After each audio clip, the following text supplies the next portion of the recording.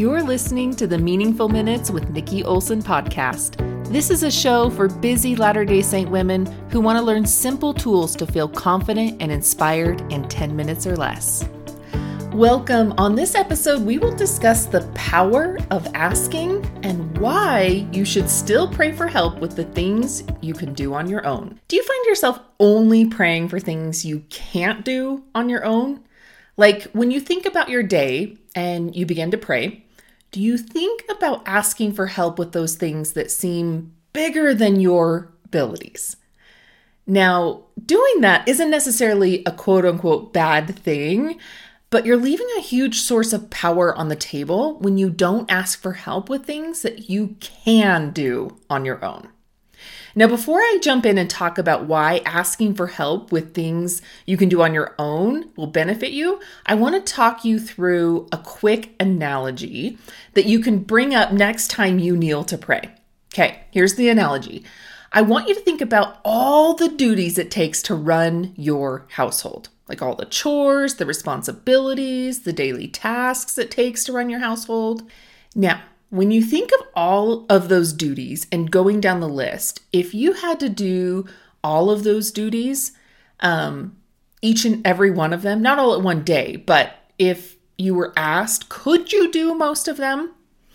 I bet you could, right? It may take you some time to do it, but you probably could. Well, you probably don't do all of those duties in your household, though. You have others helping you, right? Just because you can do them on your own doesn't mean you need to do them all by yourself. There's reasons why you ask for help in your house, right? And there are reasons that asking in prayer for help with things you can do on your own is beneficial.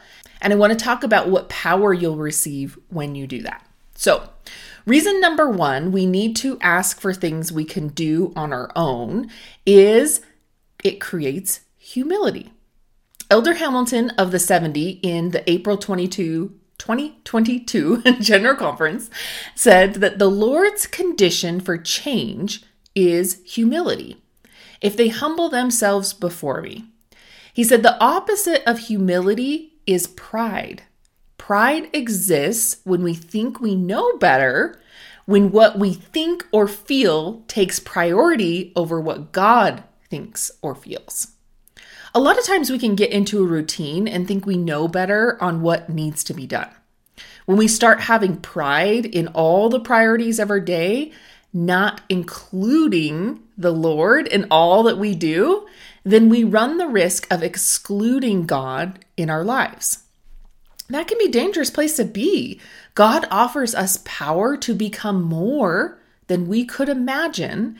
And if we think if we think or feel like we know better, then we run the risk of not allowing God to help us change and become like Him, which ultimately is our goal, right? Here on earth is to become more like Him, to have experiences that allow us to become like Him.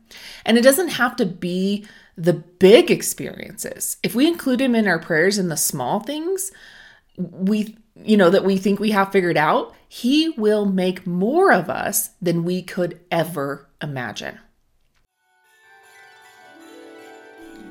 All right, I had to interrupt these meaningful minutes for a quick reminder. The holidays are coming. Yep, they are fast approaching, and there are a few gifts that usually you're scrambling to think of ideas for last minute, right? And that's usually your friends, your neighbors, or your ministering sisters. Not this year. I got you covered. The Meaningful Prayer Journals are a powerful yet inexpensive gift that helps your gift receiver build a stronger relationship with God through prayer so that they can feel Christ's enabling power, see the hand of God in their life, and prioritize their day through the Spirit. And this is also a fabulous gift for Relief Society presidencies to give out. When you purchase these in bulk for your Relief Society sisters, I offer a 25% discount off your whole order.